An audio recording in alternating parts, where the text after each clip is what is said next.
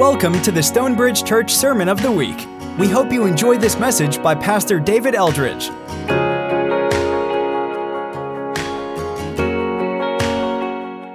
in the middle, very beginning really of this 21 days of dedication. This third year in a row we've done this. There's a fasting component that's tied to these 21 days. Some of you are doing that fast. We're calling it it's a Daniel fast, a partial fast, and there's some resources if you want to click that behind. It's recipes, and like, to be honest, if you're following the fast, the recipes don't help. It's like it's lipstick on a pig.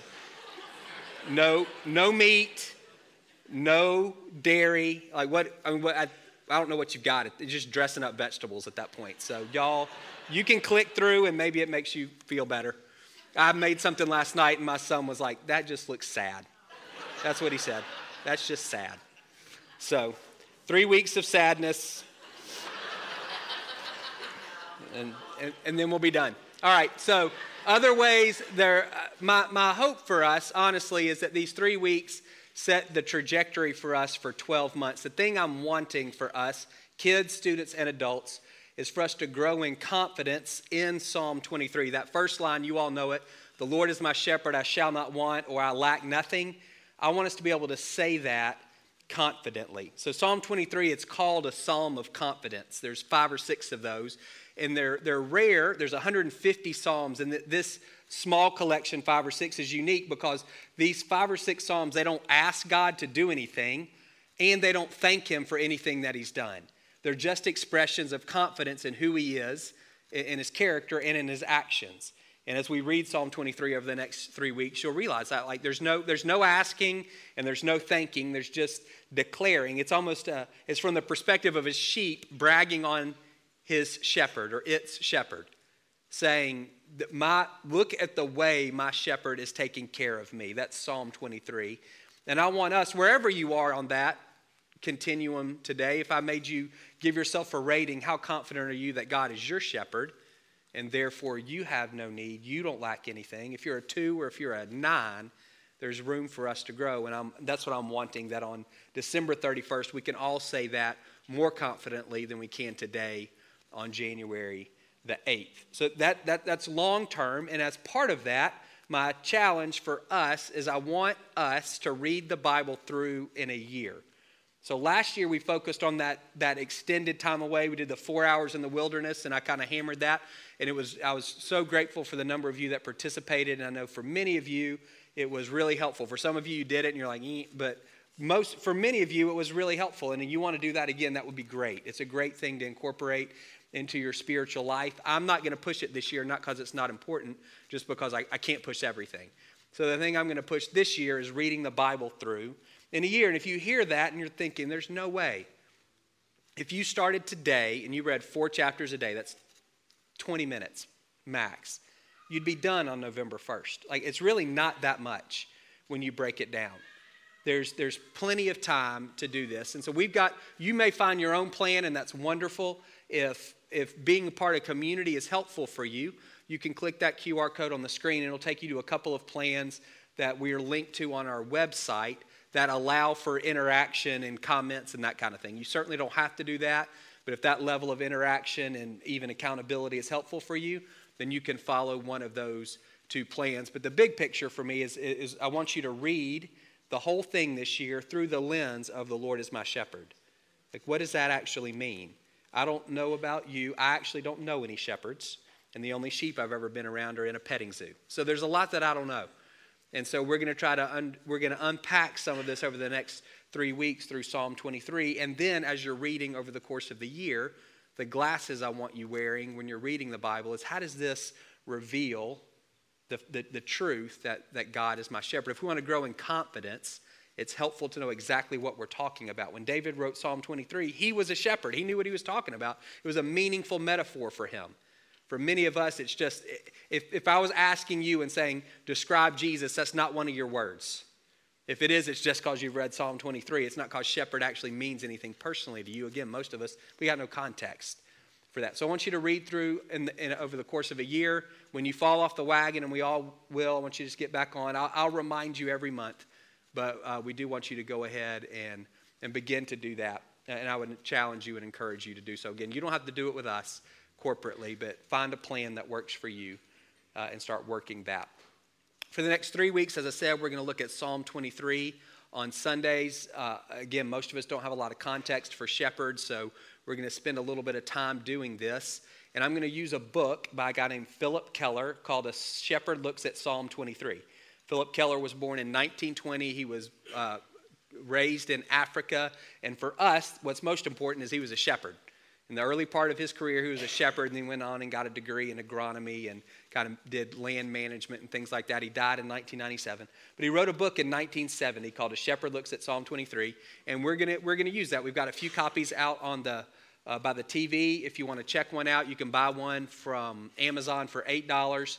And I would encourage you. Again, it's someone who's saying, here's what a shepherd hears when he reads Psalm 23. Here's some background on sheep and some background on shepherding that helps kind of fill out the picture of what David means when he says, the Lord is my shepherd. I read the book 15 years ago and I didn't finish. Like, it didn't do anything for me. I read it last year and it was one of the two most influential books of my 2022. So it's timing. So for some of you, it's not going to resonate at all. But for others, this might be a spot in your life where this truth that Jesus is a shepherd is really encouraging to you and something that you most need to hear. And I am going to be referring to Jesus as our good shepherd, but you know, Psalm 23 was written 1,000 years before Jesus was incarnated. It was before Mary and Joseph, before their parents, their grandparents, and their great-great-grandparents. It's written 1,000 years before Jesus was born. The Lord, that's a proper name of God, Yahweh. We would say God the Father is our shepherd. You go all the way back, I think Genesis 49 is the first place that God reveals himself as a shepherd. It's something that he's always desired to do. It's a way he's always desired to relate to his people, is as a shepherd. When Israel asked for a king in 1 Samuel, God wanted, his desire for kings was for them to be shepherds. That was the word that he used. That was the job description. Be a shepherd. The kings of Israel, they didn't do a great job. And so by the end of the Old Testament, God's saying, we're not doing this anymore. I'm going to be your shepherd again. And I'm going to do that primarily through this one I send, the Messiah. That's Micah 5:4, a messianic prophecy saying, I'm going to send a Messiah, and he's going to be a true king, and he's going to be a good shepherd. And then Jesus in his ministry grabbed that label explicitly and applied it to himself. He took that name tag and put it on himself. He said, I am the good shepherd. He said that in John 10. And so I'm going to say Jesus is the good shepherd because he is, but I want you to recognize that relationship goes all the way back to Genesis. This is not some new development. God has always desired to shepherd his people and for us to see him as such. A word that I'll use is manage, which is a very cold, kind of bureaucratic word, but it's a good one. It's to say Jesus is our shepherd is to say he superintends or he governs or he manages our life well. He cares well for us. So you can maybe think of both of those words, manage and care. You have both of those things going on when we say Jesus is a good shepherd. So we're going to read. Whoa. I don't know what that was. Hopefully it didn't break. Psalm 23. We're going to read it and then we'll look at the first few verses today. The Lord is my shepherd, I lack nothing. He makes me lie down in green pastures. He leads me by quiet waters. He refreshes my soul. Your Bible might say he restores my soul. He guides me along the right paths for his name's sake. Your Bible may say along paths of righteousness, the same thing. Even though I walk through the darkest valley, I'll fear no evil, for you're with me. Your rod and your staff, they comfort me. You prepare a table before me in the presence of my enemies. You anoint my head with oil. My cup overflows. Surely your goodness and love will follow me all the days of my life, and I will dwell in the house of the Lord forever. So again, we'll use those first three verses this morning. The Lord is my shepherd. I shall not want or I lack nothing. So that's a thesis statement, and everything else are bullet points underneath it supporting that statement. To say the Lord is my shepherd, I shall not want, is not to say the Lord is my shepherd, I get everything that I want. And it's also not to say the Lord is my shepherd, my life works out exactly as I want. So David wrote this, we don't know when, but if you know anything about him, his life was not rainbows and butterflies. Saul tried to kill him multiple times. He spent a good chunk of his life as an exile in the wilderness. He made some egregious choices, adultery and murder. And even though he was forgiven of those sins, the consequences continued to play out for years. His own son led a rebellion and tried to kill him. So when David says, the Lord is my shepherd, I shall not want, I don't want you to have a picture in your mind of, oh, this is a prosperity message and God's my shepherd, so I'm going to get everything that I ask for, or God is my shepherd and that means I'm not going to experience any difficulty in my life. Again, think through the lens of care and management. The Lord is my shepherd. There's nobody better to manage my life. There's nobody better to govern my life. There's nobody better to superintend my life. He cares for me better than anyone else. So good times, bad times, joys, pain, surprises, frustrations, disappointments, blessings, all of it, He's my shepherd and He leads me through that well. That's what I want you to have in your mind. The Lord is my shepherd, I shall not want. He manages and cares for me better than anyone else. That's the boast of David in Psalm 23, and I want that to be our boast as well. And then these bullet points underneath it. Three things we're going to look at today. One, Jesus, or the Good Shepherd, He provides the conditions that allow a sheep to rest. The Good Shepherd, Jesus, He provides the conditions that allow a sheep to rest. So Keller says, sheep are fidgety and fearful creatures. They don't rest well. They don't lie down. When we read that, He makes them lie down. Some of us, we kind of make, that sounds like He's forcing the sheep to do something they don't want to do. And that kind of gets us kind of get our back up a little bit. Nobody's going to make me do anything. So this is the exhausting the limits of my understanding of sheep. So they eat grass. You knew that. And then they need to ruminate. So they need to lay down, and this is gross. So what they ate, they regurgitate and chew it again. It's filthy. But that's how that's the digestive system for them. And then that's what allows them to get fat and strong. So if they're not ruminating, they're not getting healthy. So to make a sheep to lie down or to cause a sheep to lie down, it's for its own good. Apart from that, it's not going to be healthy. And again, according to Keller, sheep are fidgety and fearful creatures, and they're not going to lie down if they're afraid. You've seen a sheep. They've got nothing in a fight. All they can do is run away. No defense mechanisms, certainly nothing that's going to intimidate a cougar. And so if they're nervous about predators, they're not lying down. Free from fear of predators in order for them to lie down. They have to be free from friction within the flock. So as with all animals, there's a hierarchy. And that hierarchy is established and maintained through conflict. Dominant animals butting, ramming into younger, weaker, submissive animals. And so a sheep is not going to lie down if it feels like it has to protect itself, protect its territory. It's not going to rest. It's not going to be able to lie down because it feels like it's got to guard its turf. A sheep won't lie down if it's being pestered. Sheep apparently are very susceptible to multiple kinds of flies, and they drive them nuts. And so if that's going on, if these sheep are being attacked by flies, they're not going to lie down and rest. They run into kind of bushes and stuff like that to try to create some relief. And then, of course, they're not going to lie down if they're hungry. The food doesn't come to the sheep. The sheep have to go to the food. You know, they're grazers. And so if they're not full, they've got to stay on the move. The shepherd is the one that provides for all of those things. Again, according to Keller, if you see a healthy sheep, then you're guaranteed there's a skilled and caring shepherd behind it. Sheep don't take care of themselves.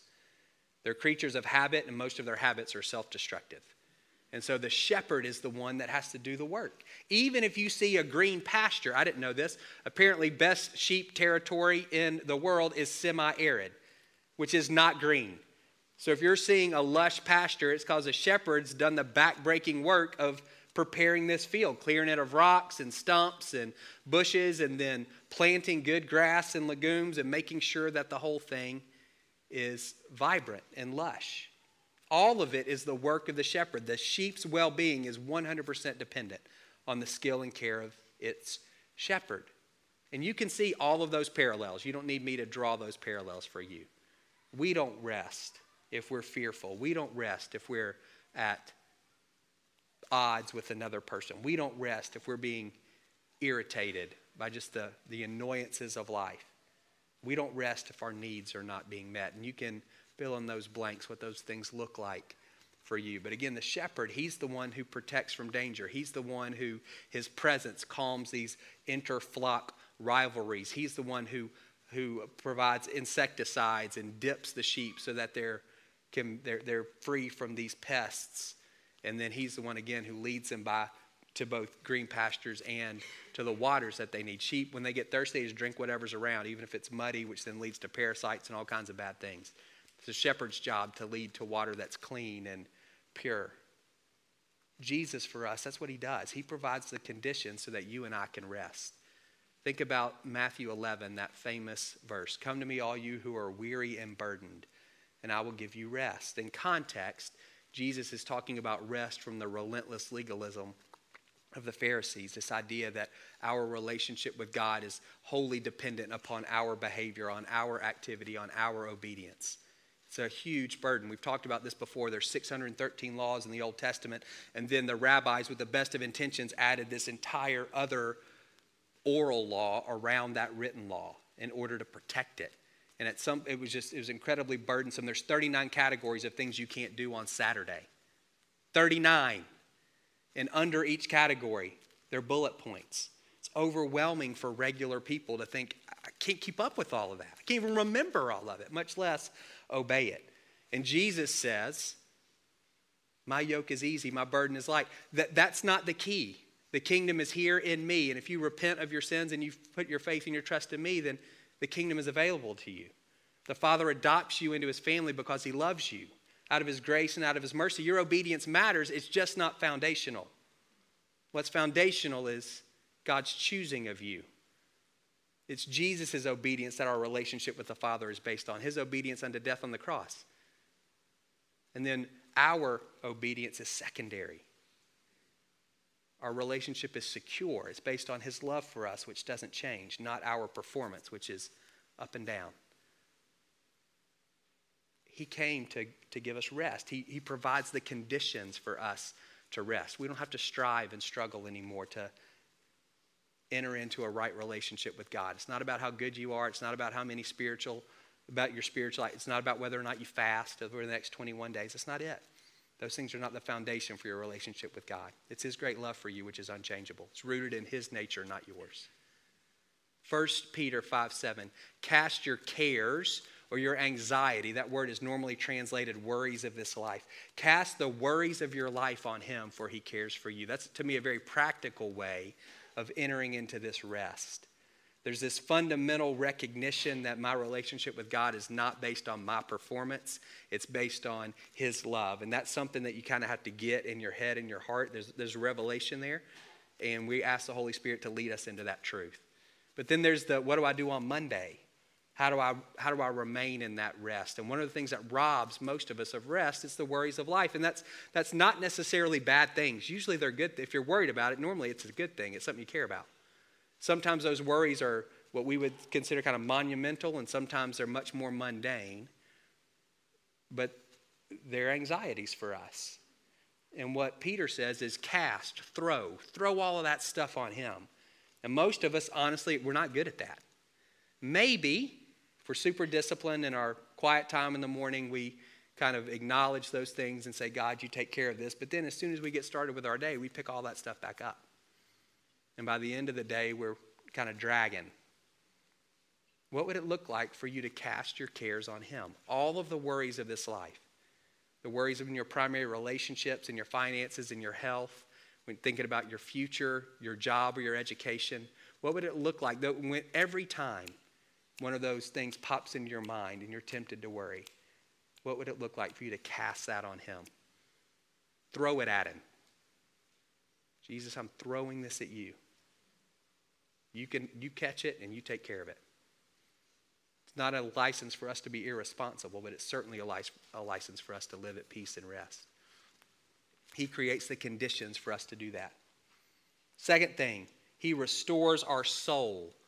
Your Bible may say he refreshes our soul. That word restore, it's a salvation word. It means to return to a prior preferable point. It's a lot of P's. To return to a prior preferable point. So apparently there's this thing that they're called cast, C-A-S-T, cast sheep. So sheep roll over on their backs, and then they can't roll back over. Helpless. And it's not just silly, it's actually really dangerous. It's not just dangerous because now at this point they can't run away from a predator, which is the only thing they had going for them in the first place. Just laying there on their back, they'll die. If it's a hot day, within a few hours they die. It's all that, it doesn't matter. Digestion processes, gases build up, blah, blah, blah, cuts off circulation and they die. If it's a cool season, they can live for 2 or 3 days like that. But that picture of, the shepherd who's counting the sheep, the reason they're counting the sheep is because they do that. And somebody's got to go get them or they're going to die. So he's got to know.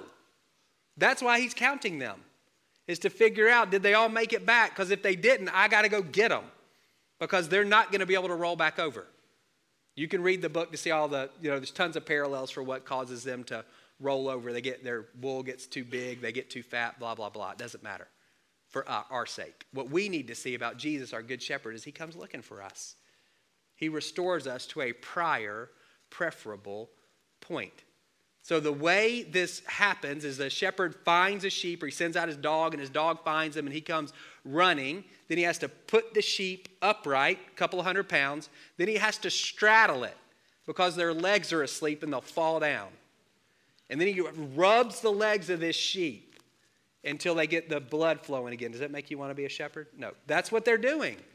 Every time one of these sheep rolls over, that's what you're doing. You are sprinting to it, picking it up, straddling it, rubbing it until the circulation in its legs is back flowing so it can walk. That's what Jesus does for you. And that's what he does for me. He's always on the lookout.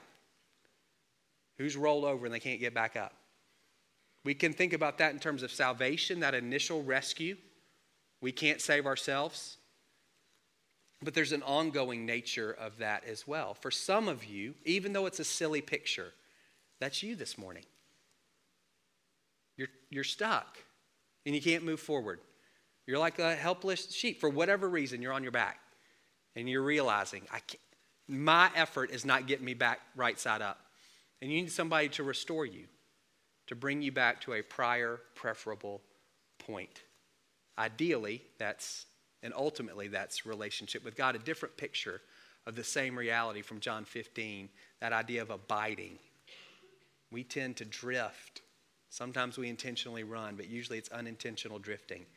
Part of the work of the Holy Spirit is to call us back and to reestablish that ongoing connection and dependence upon the Father and upon the Son. He restores our soul. He draws us back into that vital relationship with the Father. And the last thing, and this is probably the one thing that we get with shepherds. If I had said, give me a word to say what a shepherd does, it's what most of us would say, he leads. In the ancient Near East, shepherds led from the front. They didn't drive from the back. So the sheep followed them. They could see them and they followed them. Think about Jesus' essential invitation to us at the very core. Follow me. That's what he says. Follow me. And that's what Jesus asks of us. So apparently, as I mentioned earlier, sheep are creatures of habit, and most of those habits are self-destructive. One of them is if you leave them in a particular field, they'll eat it literally to death. They'll eat the roots out of the ground. So that it takes years for a field to recover. According to Keller, one of the most important things a shepherd does is he rotates. He moves his flock from field to field to field. He never lets a flock stay for too long. He said for him, it was every week he's moving to a new field. And that's where most of his work went, was planning, where am I taking this flock? And setting up kind of a rotation among his fields so that both the sheep and the land can flourish. That's a picture of our relationship with Jesus, isn't it? He's not static. He's always moving, and our responsibility is to keep our eyes on him. That Hebrews 12 we talked about last week. Fix your eyes on him.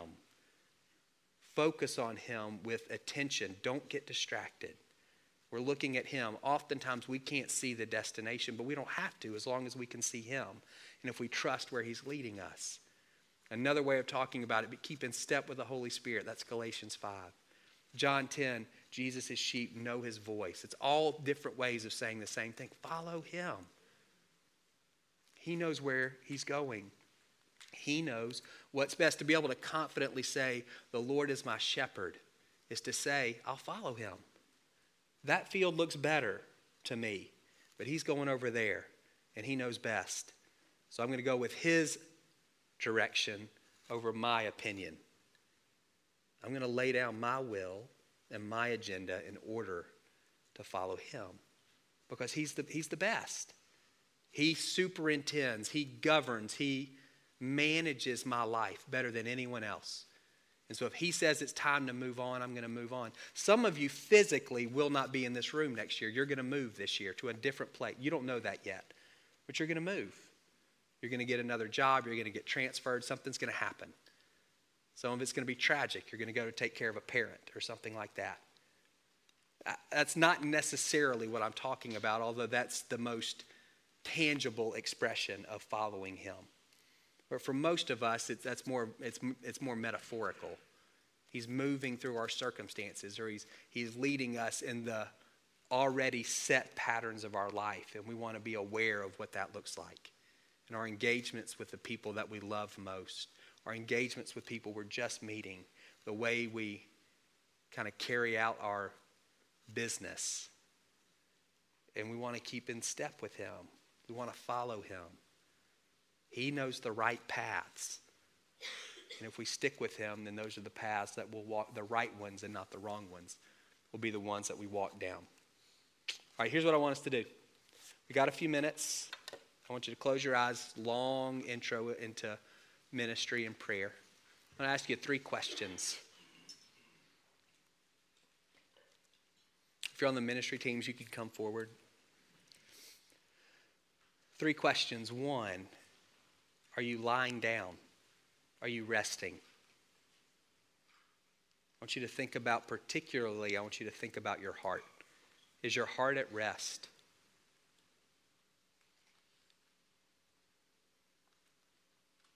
If the answer is no, what are you afraid of? Where's there friction? What's irritating you? What needs are not being met? Would you allow us to pray with you about that? Jesus is the only one who can create the conditions where you're going to feel comfortable resting. So would you ask him to do that?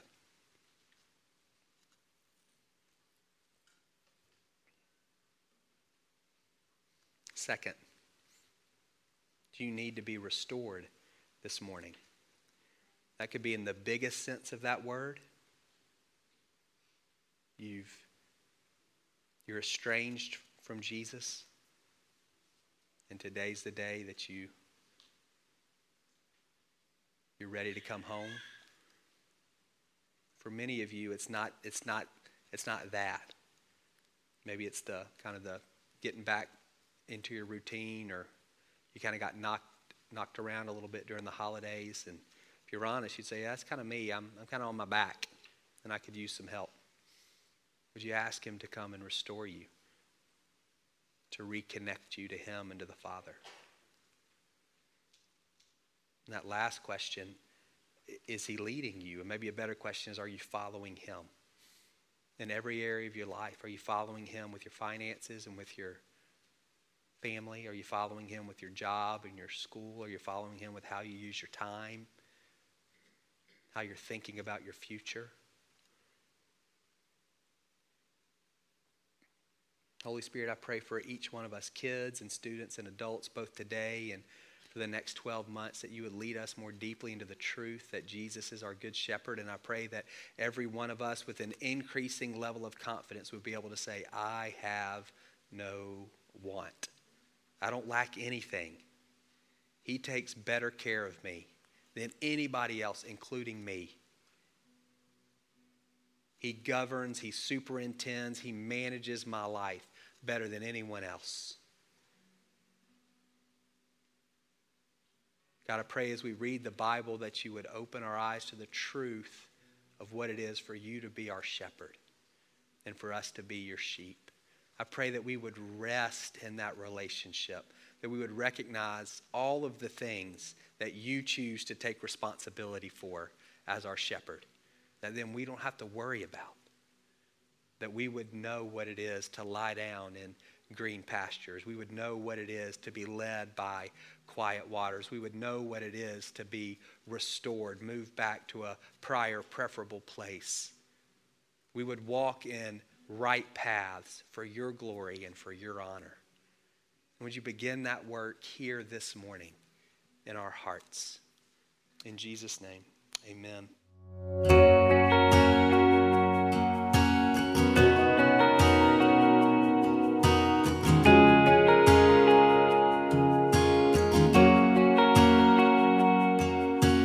Thank you for listening to the Stonebridge Church Sermon of the Week.